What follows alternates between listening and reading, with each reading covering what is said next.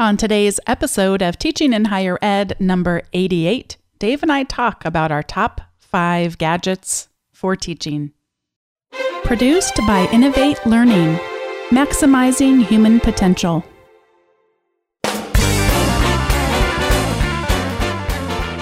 Welcome to this episode of Teaching in Higher Ed. This is the space where we explore the art and science of being more effective at facilitating learning. We also share ways to increase our personal productivity approaches so we can have more peace in our lives and be even more present for our students.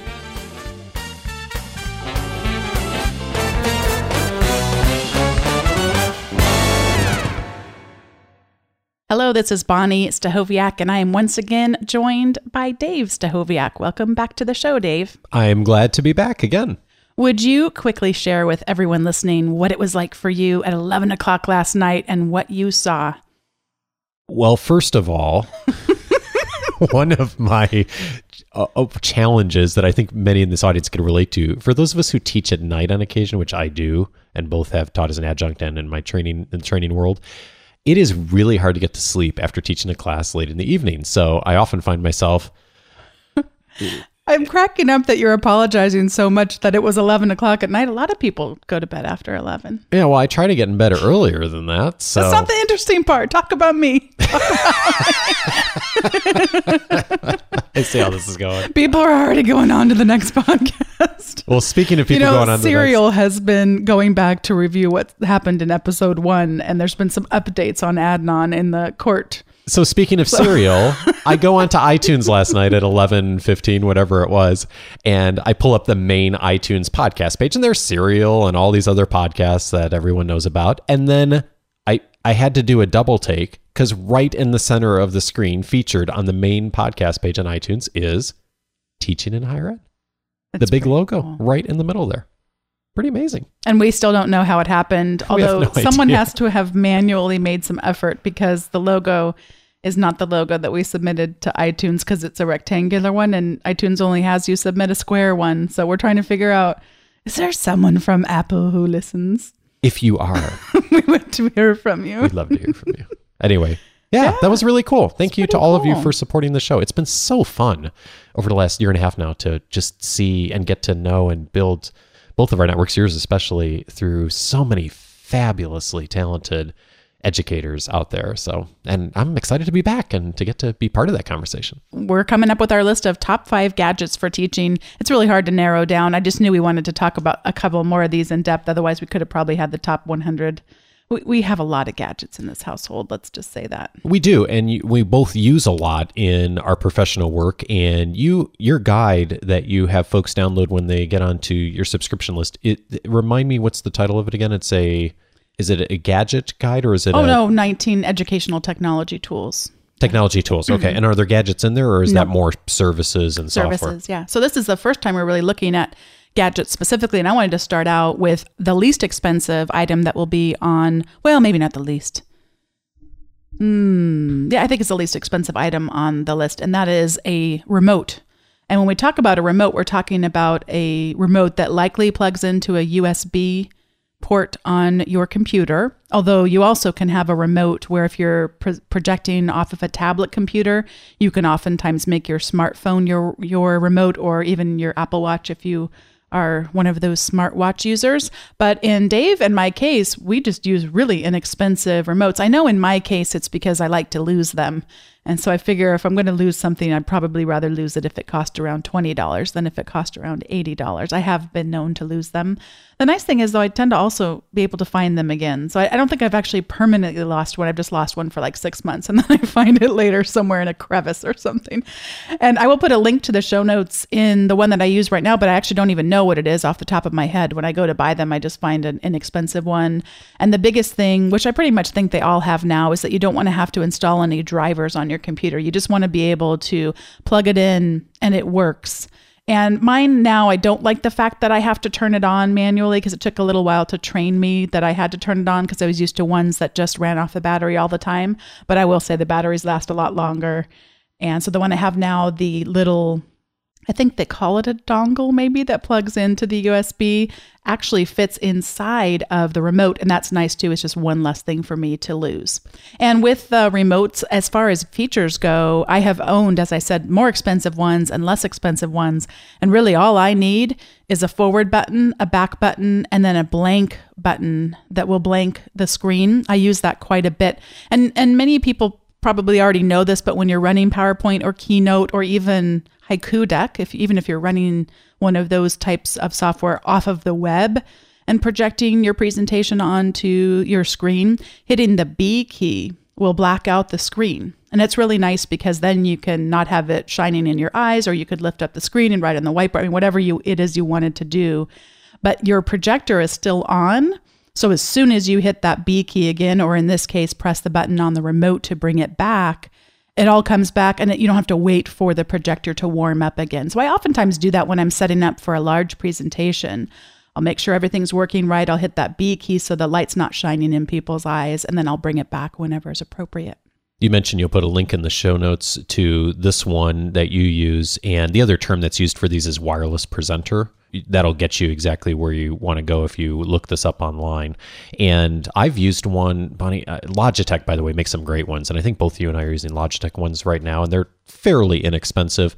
I bought one 11 or 12 years ago when I became a Carnegie instructor, and I'm still using the same one. And up until a couple months ago, I was still on the same 2 AAA batteries, which I know is not, but over 10 years, it had lasted so long. I've never had an issue connecting to any device. Somehow the hardware has always worked and interfaced with every computer. So I think you're better off of using something like that you bring in yourself versus relying on whatever remote might be in a classroom or a facility, because sometimes you have a giant mouse and you have to carry that around. And I found that having the wireless presenters lowers the friction that you have to worry about. Okay, I need to get used to a different device in a different room, and you can use the same thing everywhere.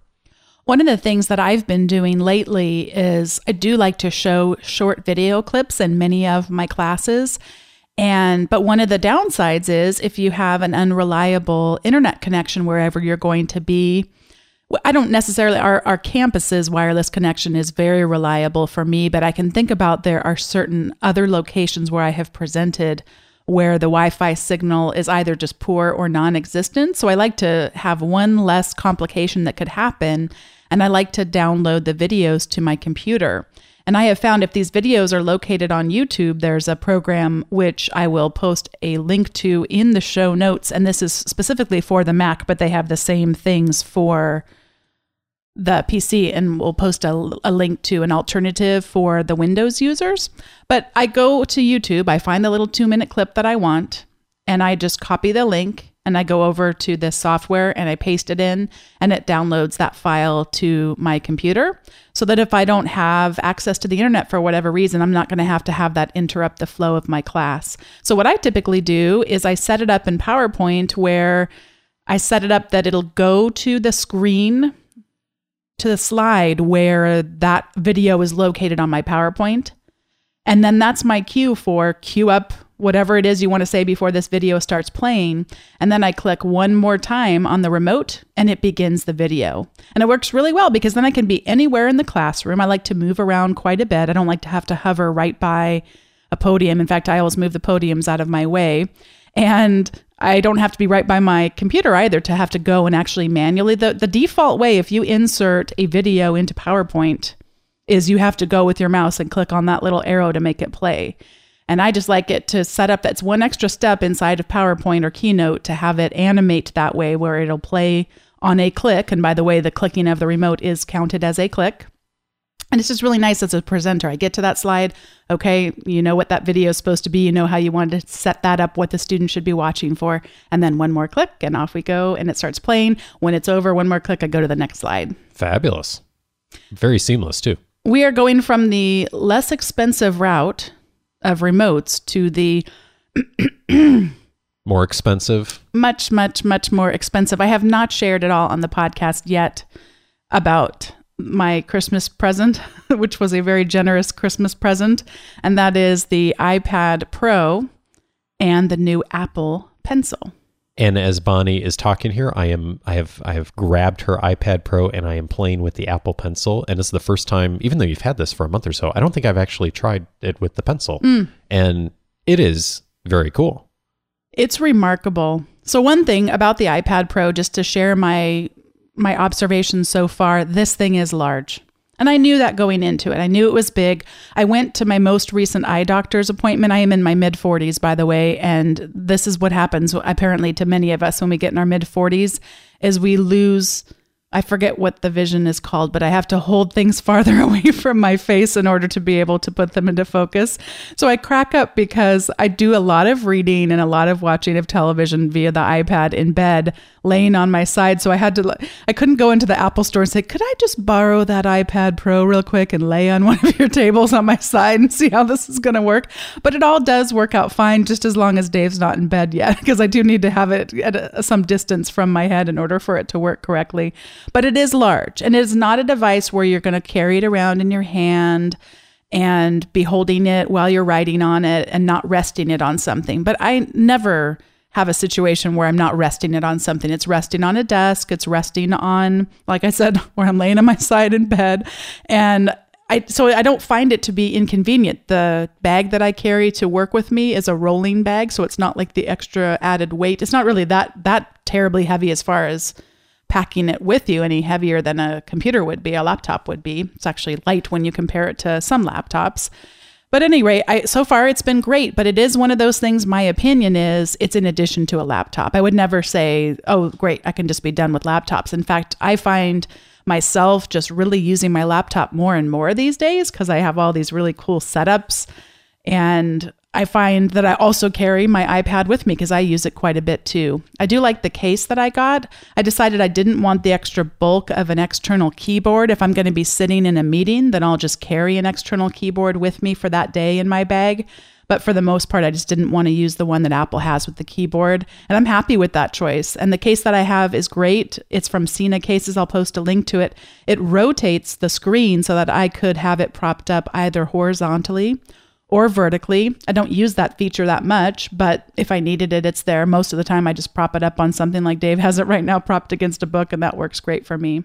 I think that the compelling case for this is and by case I mean the reason for it is if you are going to be using a lot of things you need to be doing writing on. So if you're going to be giving either feedback to students or you're in a more creative or artistic field, I think that there's a huge case to be made for this kind of a piece of hardware. And I was thinking, Bonnie, as I was the last couple of weeks, I remember I got sent a whole bunch of PDFs by one of my colleagues and needed to annotate things on them. And you can do that with the PDF readers, and you can highlight and you can insert in text, but it's really pretty cumbersome.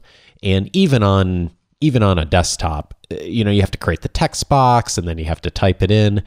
And this, I was thinking as I received that this is a great application for that. If you're writing handwritten notes to people and want to capture that or do drawings, fabulous. And of course, the thing to know is I think it's almost a certainty that Apple's going to probably support the Apple Pencil and the smaller iPads going forward. So, Mark Hofer, who is from the Luminaris podcast, and I've been on that podcast before. He's been on my podcast before. I suspect the same will be true in a few months. We'll probably go and visit each other's shows again, but he's asked me to document my pen casting workflow because I used to use an Echo pen from LiveScribe to create the pen casts, and I just got so frustrated with their proprietary PDF format and just pretty much that it requires students to be at a physical computer, not at a mobile device to watch them. I wanted there to be more flexibility, and they just have changed their platforms too many times, and I decided I wanted something on the iPad.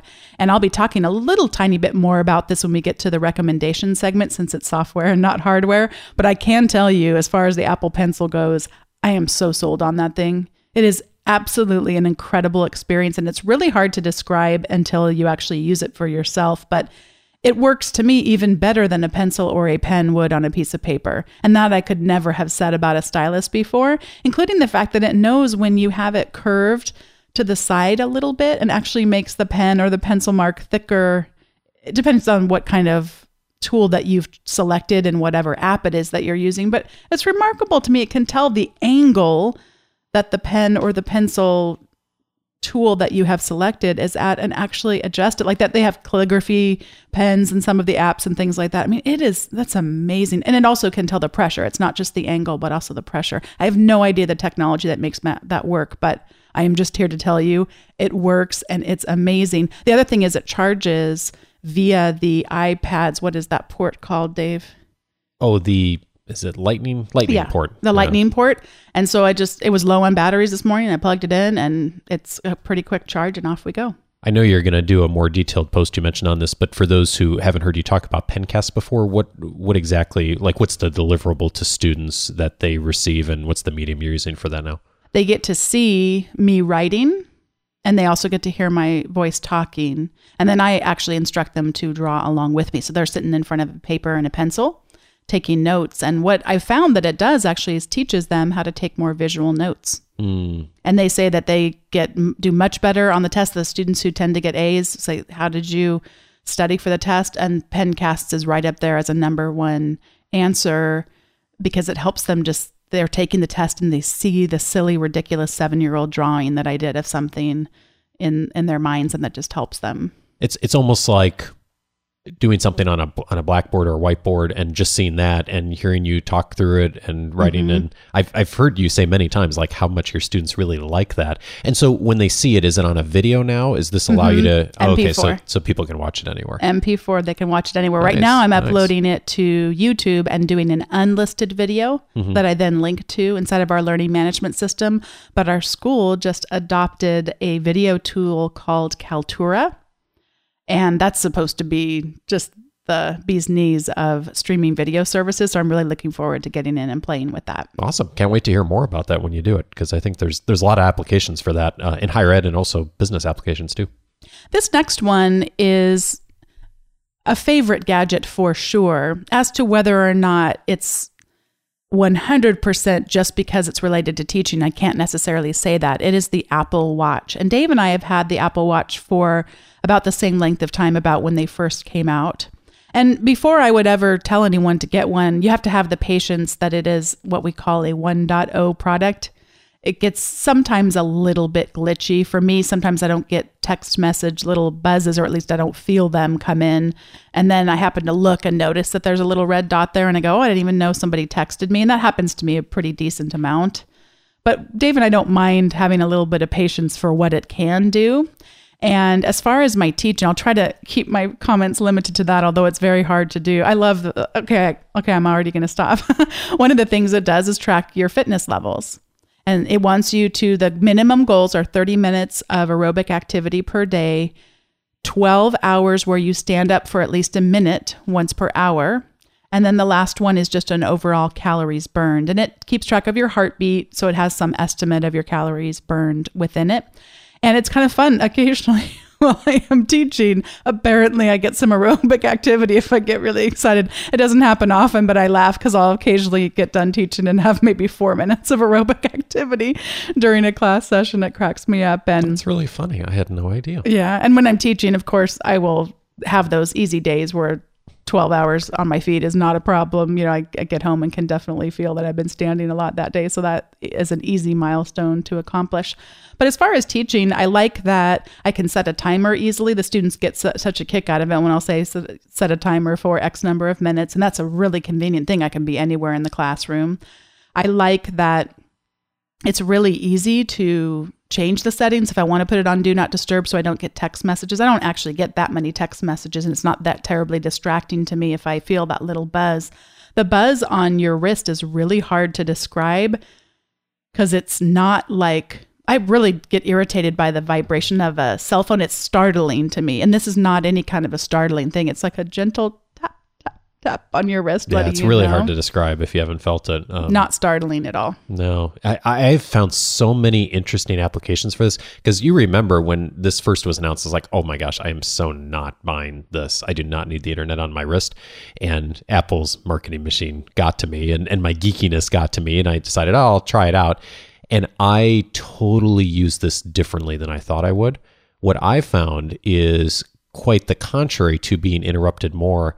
I actually find it to be really helpful being present. And here's just one example, and this is true. You've used this with students. I use this sometimes with our son, Luke, is bedtime is in however many minutes. And rather than sitting there and me keeping an eye on the clock or looking at my watch, I just set a timer. And I say, okay, I know bedtime's in 25 minutes. I'll set a timer. He'll do it with me. We'll set it. And then I can totally focus on him. I don't need to think and worry about the time or how much time's left before bedtime. We can totally be engrossed in our game or activity or whatever it is. And then, when I get alerted, I get alerted. And so it really helps me to stay more present with him during that time that we have. And you do this with students. I know, Bonnie, where you set a time a lot of times on your watch. And that way you don't have to sit there and be worried about looking at the clock or how much time do I have left. And you can really be that much more present with that person. So that's something that's been hugely helpful to me. The other thing that I love about the Apple Watch, which I did not expect when I first got it, is that you can dictate into it and have it remind you to do things. So if you push and hold the button and just go, remind me to whatever, it will automatically put that onto your reminders list in the Apple ecosystem on your phone, and then you can have it do things with that, whatever you want it to do. Mine goes automatically to OmniFocus, which is my task management system. So this happens all the time. In fact, last night I was teaching a class, and I'm team teaching with someone when the instructor said, oh, we should do this at the next class. And right at the end of the class, after all the participants had left. And so right away, I'm on my watch, and I push, and I said, remind me next time I teach session 4 to do this. And she's like, whoa, did that really just happen? Like that went somewhere? I was like, yeah, it goes onto my list. And so once a day, I have a task to remind me to go through and clear that list and put that wherever it needs to go. So it goes from that list to Evernote or my class notes or wherever. So what's great about it is anytime I have an idea on how to do something, even literally driving down the road, like I'm listening to a podcast, you don't even have to touch it. I can just raise my wrist and just talk into it and say, remind me to look up this book if I hear about a book on a podcast or something, and never take my eyes off the road. And I can record my thoughts, and anytime I have ideas for articles or teaching, it's all right there. And it's really cool. And I use that many, many times a day. Anything else you want to add about using the Apple Watch in our teaching? I don't think so from a teaching standpoint. I mean, there's so many different applications you could use for it, but I've just found it really to be great for those two things. My absolute favorite feature you told me about after we owned it for about 2 months, and that was, I am notorious for losing my iPhone all of the time in the house. I don't literally lose it. It's just somewhere in the house. And you told me if I swipe up and press that little button, it will ping my iPhone no matter where it is, even if it's on silent, which my iPhone is on silent most of the time. Oh, lifesaver. Yeah. Lifesaver. That's cool. That's very cool. I use that more than anything else. I think it's kind of a funny little tether for my iPhone. And the last gadget that we're going to talk about before we get to the recommendations segment is a webcam, which most of us have a webcam, whether it's on our computer or laptop or whatever device it is we're using, our tablet. And I say this because there's just something about the connection. It's not quite as good as in-person eye contact, but it's getting pretty darn close. And I have shared the story before when I was talking to, I don't remember which episode it was, but I was talking about that the synchronous video meeting tool that I use at one of the institutions I teach at broke in the middle of a session, and you had to come in, Dave, and be the hero and set us up quickly with your Zoom account. Mm-hmm. And so Zoom is just one of the many, and I do mean many, tools that allow you to have meetings with people via webcam. And there are, like I said, there are many of them out there, and many of them focus on being really feature rich, and Zoom is one of those that just gets out of your way. It does what it needs to do, but it is incredibly easy to use. I did one time what I tell myself and my students never to do, which is to just experiment without having practiced in advance, to use its breakout room features, which Doug McKee talked about when he was on, that he was looking forward to using those. It's just seamless. I clicked breakout rooms. How many breakout rooms did I want? Did I want it to set them up for me, or did I want to set them up? And then it even, if I had the algorithm do it for me, then I could even just drag them around if I wanted to just tweak a couple of them. And it just worked. It's wonderful. So I would say that I did a workshop for my campus yesterday, And I was explaining it just like Doug McKee did. Thank you, Doug. As far as it's like you're on the Brady Bunch and I can see all 9 of the Brady Bunch, but then Marsha. And then it goes and just focuses on Marsha because she's talking. And then it goes back out to the 9. And then Dave starts talking. I should use another character. Peter starts talking. And then we get a close up on Peter and then it goes back out. I think Brady Bunch for our generation is the perfect analogy for that. And it all just works. You're not pressing buttons to get it to focus on another person. And it really does start to feel like we're having a conversation in person. And it's very hard to allow yourself to get distracted by whatever's on your computer when you know that you're expected at any moment to engage. We've had a few guests on the Coaching for Leaders podcast that I host talking about this from a business context, and there are more and more organizations that are starting to have the expectation for their teams that when they have a team meeting, that rather than just connecting by conference call, by audio, that they connect by video, because it really does encourage people to be a lot more present to the meeting. You're not doing 4 other things when you're on video, and it allows people to have a much richer communication. They don't do that for every meeting necessarily, but for the key and critical meetings. And I have used Zoom with great success with the Coaching for Leaders mastermind groups that I facilitate, Bonnie, and it is a great application. And one of the things I really like about it, in addition to what you said, is it's fairly inexpensive. So even if your organization hasn't invested in it for, I think about $100 a year. I mean, you can get a membership that does pretty much anything you need to do. It's very inexpensive. It's extremely reliable. I've never had an issue with it. And you mentioned this ease of use, but the key thing with the ease of use with Zoom is ease of use for the end user. It's easy for the host to use it, but I've yet to have a person who's really had any difficulty setting up and using it either on a tablet or a phone or a computer. It seems like it's just so much simpler than a lot of the other solutions out there. Even though some of the other solutions do more, you don't really need a lot more in most contexts, unless you're doing really fancy webinars, things like that I think most people are probably not doing in a classroom setting.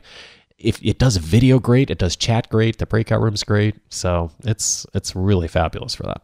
If you haven't used a tool like this before, one of the biggest learning curves for yourself or for your students is actually easy to resolve, but it's just the comprehending that you can't just have it play through your speakers and then talk through your microphone and not have issues with feedback. Because what's happening is the sound of everybody, including you talking, is coming out of your speakers, going back into your microphone, and that's creating this loop of feedback. And so some people have said like, oh, then you just mute yourself. And I'm going, no, it doesn't help if you mute yourself, because if you ever want to say anything, then, and plus it just, if it's a small enough group, having to turn off and turn back on mute is really a pain and can cause some distractions in the conversation that don't really need to be there.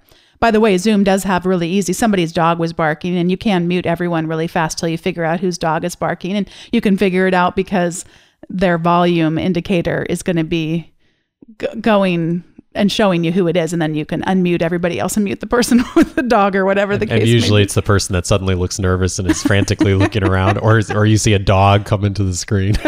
You figure That's a good indicator. I think it was probably that dog. Maybe that dog that just tackled that person on this video might be where the noise is coming from. That's probably them. But at any rate, it's easily solved with headphones. And in fact, one of the highest quality of sounds, as far as I'm concerned, that I've had on however many episodes of this podcast I've done, 88 episodes, was Jesse Stommel when he was on. And we were just talking over Skype, and he was using the Apple headset that came with his phone. That goes in the in-ear, and then it has a microphone. He sounded great. Yeah. Yeah. He was actually outside on his porch, and it's just really high quality sound. So it doesn't have to be anything expensive, as long as they're in-ear or over-ear headphones and some kind of a microphone that's going to avoid then having it be your device's input microphone that's taking it in. You're going to have all the issues. So that's the biggest thing. If you're going to think about, how do I start incorporating virtual meetings into my classes? It isn't going to be the software, because as Dave said, by the way, Zoom has a free account too that can maybe take you far enough. Yeah, we've got a link for it. I'll get it to you. And the key thing is, I think the headphones is the key piece for telling students or participants. I don't worry so much about the microphone piece because every device has a microphone in it these days. And if you start telling people about, oh, they need to get a microphone, that's like a lot harder for most people because they don't have microphones laying around. If you're doing a podcast or something professionally, it's a different story. But as long as you get people using headphones, their microphone that's in their device is going to pick it up to be good enough for a classroom experience. So you'll be fine doing that. Just training them and training yourself to know that you're not going to ever do a session without those headphones on to resolve those issues of the feedback. Anything else you want to add? Any gadgets you want to throw in before we go to the recommendations? If you want to go beyond just your built-in webcam in your device, whatever your device is, a lot of the tablets and phones really have great cameras in them, but some of the laptops and desktops don't have great cameras. We'll put a link to the Logitech webcam that has 1080p HD quality on it. It's the best in class for this. So if you're doing a lot of video work or you're going to be doing a lot of virtual things, it is really fabulous. And it's basically the gold standard of webcams out there right now. And it pretty much works with any computer and any operating system. This is the point in the show where we each give a recommendation. I'm going to recommend a tool that'll go right along with if you'd like to start trying out pencasts or anything visual in your presenting. It's called, some people say Doceri and some people say Docari. You could pronounce it however you want, but it's Doceri, and it is an iPad app. Now, I will say getting started was a little bit just to wrap my head around it because there's two different ways you can use it. You can use it to present things on your iPad. And in my case, presenting meaning drawing like a 7-year-old, like we described these pencasts earlier, and then recording my voice on top of that. Or you can use it where there's actually a Mac app where you can be projecting on PowerPoint and your slide can be on the screen and then you can be drawing on your iPad or your students can be drawing on the iPad and that's projected on the screen. That is not what I have experimented with yet and that's an extra expense. I just use the Doceri app on my iPad and like I said, I draw and then I replay the drawing. What's so neat about it is I can speed up and slow down the drawing or even pause it. So I don't have to have the timing worked out perfectly. The first thing I do is I do the drawing and I can take as long as I want because later on, again, it edits out my pauses. If I went and grabbed a cup of water and came back, it's not going to have actually recorded that entire time I was gone. It's just the strokes that it's recording. Interesting. It's really smart. And then it's super easy to control as far as speeding it up, slowing it down, pausing it when I go to record.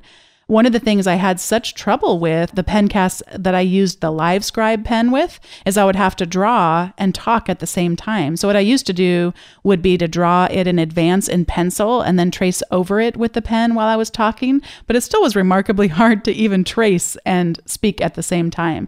And I feel so much more relaxed now. I feel like the pencasts are turning out so much better now by just getting the drawing part done first. And it's kind of fun because then at the end, when I'm going back and reviewing, I can even just add little color and highlights to go back and say, oh, we looked at 3 things today. We looked at this, and I'm drawing and highlighting just to bring that extra added benefit. And it's really, really been fun. I really like it a lot. It's a great app. Again, it took me a little bit just to wrap my head around it and to get a little bit of the workflow. I would say it's not necessarily the most intuitive app I've ever used, but it was so worth the time that it took me to learn it.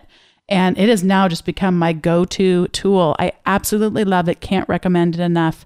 I would suggest you check it out. Even if you don't have the iPad Pro, by the way, any iPad that you have a stylus. In fact, even if you didn't want to have a stylus, but you just wanted to project images, you can import images, you can import video, actually draw on top of a video, as weird as that sounds. You can talk over the video. I mean, there's all kinds of things that you can import into it. It's a very powerful and robust tool. Sounds exciting. I might do some of that at some point, and I'm going to use that tool if I do. So my recommendation is a service called Airtable. Airtable is a service that allows you to create databases up in the cloud. The best way I could describe it, Bonnie, for folks who may not be familiar with using databases is it would be like a superpowered version of Excel. And some things it does better than Excel, some things not as well. But it's like a version of Excel in the cloud on steroids. And I say that because what's really powerful about it is it's all web-based for one. So it's very easy to share with other people. And you can, of course, do that with Excel files, but like I can set up an account, give you access to things you may want to see and collaborate on it. But there's tons of collaboration tools that are there, but also integrations with other services. And I've been thinking, as I've been starting to play with Airtable for just tracking some of my documentation and course information for my work with Carnegie, Bonnie, I've been thinking that there might be an application for like student rosters and some of the things you do to automate some of that and pull in integrations from other places. And it integrates with, is it Zapier? Is that how you say it? That service that does all those different integrations with all kinds of different tools. So there's lots of things you can do to put information in a database, to create records, to export, import. Anyway, I'm just at the very beginning stages. I've just been messing with it for a few days, but it looks really interesting. So if you are dealing with large amounts of data in your classes or with your students, and there's places that you need to house data or potentially give students access to, I think that's a really interesting way to look at it. And they've got a free version and then they've got paid versions, but there's a ton you can do with the free stuff. And one cautionary note, I'm not an attorney, but I do play one occasionally on TV, is that the FERPA regulations would prohibit you from putting student data on something like this. So you'd want to be cautious about not putting any student data up there.